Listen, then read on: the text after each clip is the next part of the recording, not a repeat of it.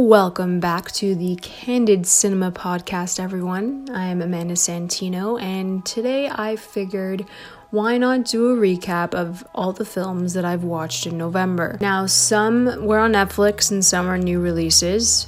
Thanks to American Thanksgiving, us Canadians got a real treat, and we had 4 new releases on one day, so I obviously had to go watch them all. So to kick off November, I watched Bohemian Rhapsody. This movie was so well done, and I loved every second of it. I really loved the fact that Rami Malek was so dedicated in getting the persona of Freddie. And then the whole cast, the casting director on this film did such a great job because everyone looked exactly like the band members. And having Brian May and Roger Taylor actually be executive producers and be involved, because there were so many heartwarming scenes in Bohemian Rhapsody. I was moved to tears, but I think that's just because Freddie's presence and his spirit ran through the film. There were so many great scenes. I really love when directors and cinematographers they make you feel like you're on stage with the band, and I thought they did a great job with it. I mean, the vision for Live Aid was absolutely incredible, and I'm really happy that they did the entire set, and then it built up to that one scene. It was very emotional, and I know that people are having issues with the fact that it's, the timeline's off, but if you wanted everything about Queen in this movie, then you would need to do a documentary, because obviously you're going to glorify and dramatize certain aspects of their lives. But again, if Brian May and Roger Taylor signed off on it, you have to respect their, decision as well. I think people really roasted Bohemian Rhapsody for very odd reasons. I didn't understand where the hatred was coming from. And I love Queen, I love that band, and I thought they did a fantastic job in capturing them as a whole. And I have a huge amount of respect for each single band member, because they're legends. They're absolute legends. And this film needed to be made now. So I'm really happy that, Rami Malek's getting the recognition that he deserves. Moving on from Bohemian Rhapsody, I went to go watch an animated film, and the only Illumination Entertainment film that I absolutely loved was The Secret Life of Pets, and I think they got it bang on. But I think the reason why I love The Secret Life of Pets is because Kevin Hart voices an angry bunny. I think that's why I loved it the most. Anyways, everything else, I just don't like their animation, and I don't like their storylines. And you're taking something as classic as The Grinch and you're remaking it. And I know it's an animated version of The Grinch, but it was so different. It was so different from the Jim Carrey live action.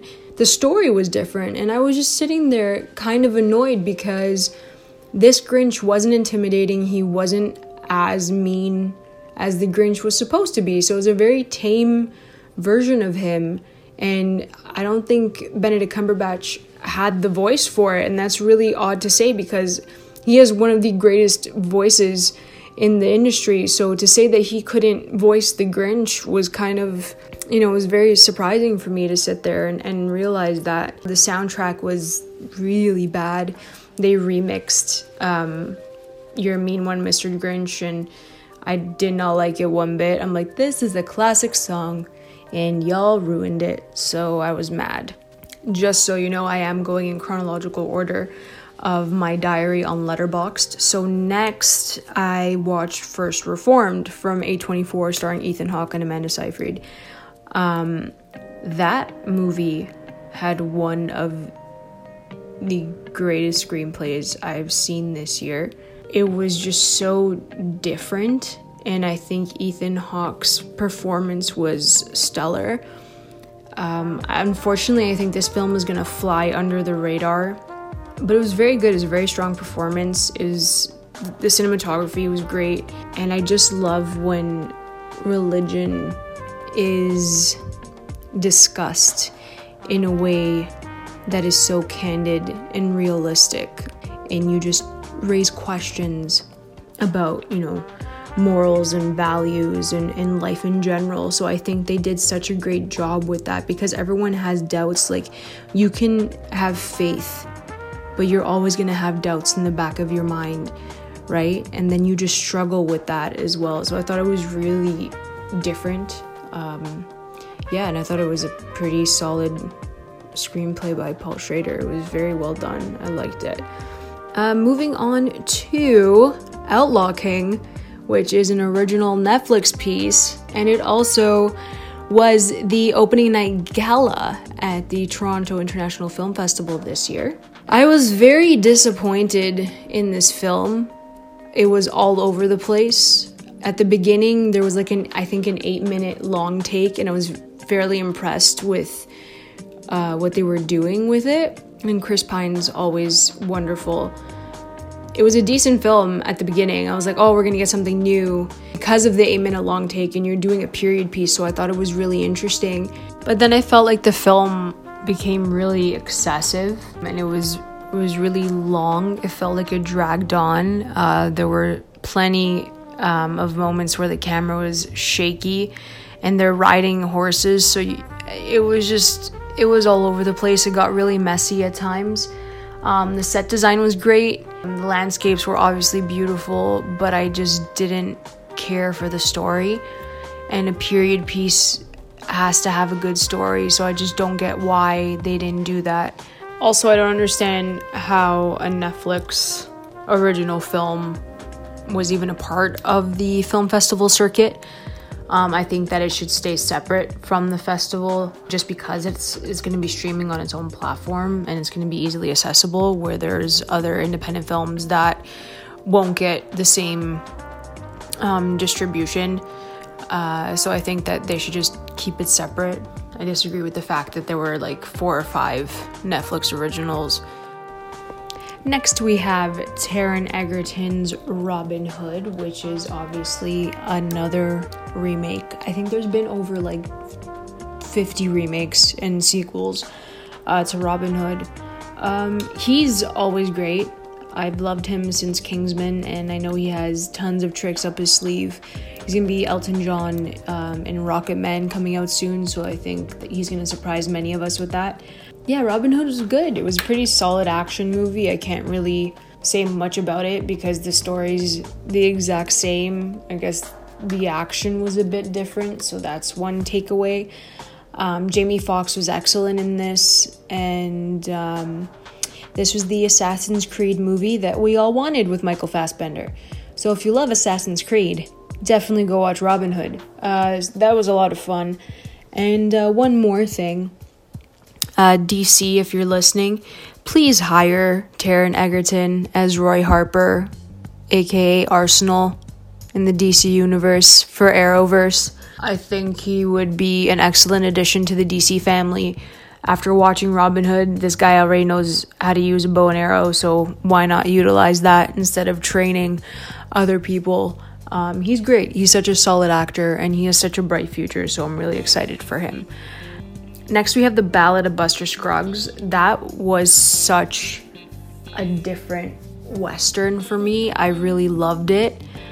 I normally shy away from the Coen brothers, but this time there was too much hype over this one film, so it is a Netflix original again, so I thought it was, it's always iffy, the Netflix originals, clearly, because I didn't like Outlaw King, so it was kind of a gamble. I thought it was great. They have I think a 5-part structure, 5 or 6 part. I didn't really care for the second half of the film. I thought it dragged on for a bit, but the concept is really awesome. It's like they're taking you through, a storybook filled with Western tales. First 3, I guess, short films, if you really want to talk about that, short stories, if you want to label it that way, really stood out to me. They didn't shy away from, the brutal violence of the Western genre, so I think it's a pretty great addition.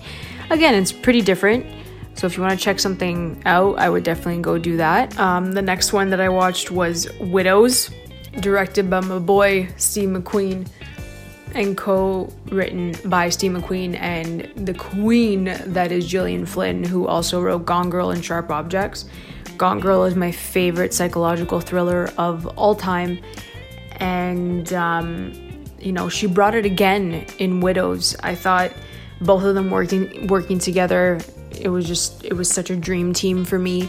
And this movie just kept me at the edge of my seat. I love how the politics played in with the group of the widows. I thought it was really interesting how everyone was connected in that town. The women were absolutely phenomenal. Viola Davis gives another monster performance. Cynthia Erivo is absolutely blowing my mind this year. If you did not watch Bad Times at the El Royale, please go watch that movie. She's great in it, and she's also great in Widows. Michelle Rodriguez is solid. Elizabeth Debicki actually surprised me in this, so she was really good. They were all amazing.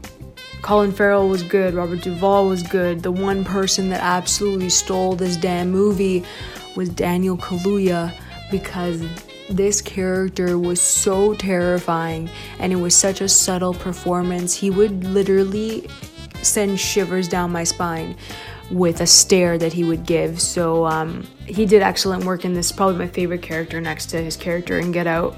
Honestly, Widows had so many twists and turns. Steve McQueen's really good at keeping you on your toes. The camera work was different. The direction was solid.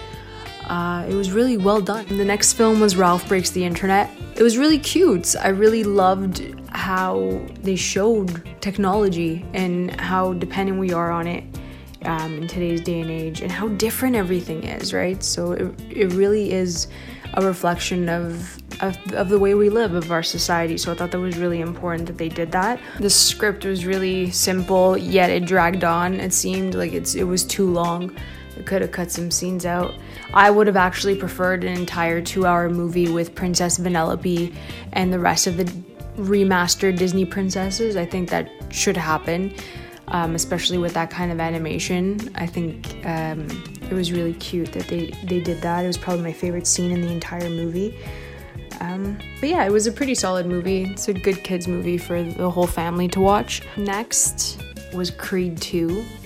Ryan Coogler absolutely nailed the first Creed, and I love that movie so much that it's kind of hard to make a sequel to something that I loved so much, that everyone loved. And he reinvented Rocky, which is really amazing. But this storyline, I don't know why, is just so much richer because it's Apollo Creed's son, and Michael B. Jordan gave his greatest performance to date in Creed 2. I thought he was absolutely brilliant in this. And then Tessa Thompson was just a powerhouse. Oh my god, having both of them share a screen together was just a dream come true. And there was so much emotional gravity to Creed 2. There was so much importance to this movie, and there were loose ends that were, finally tied together. I love that there was a balance between, the Dragos and then Adonis with Rocky. So I thought that was really special that they did that. And honestly, Sylvester Stallone, he co-wrote this one, and there was so much of him in this movie.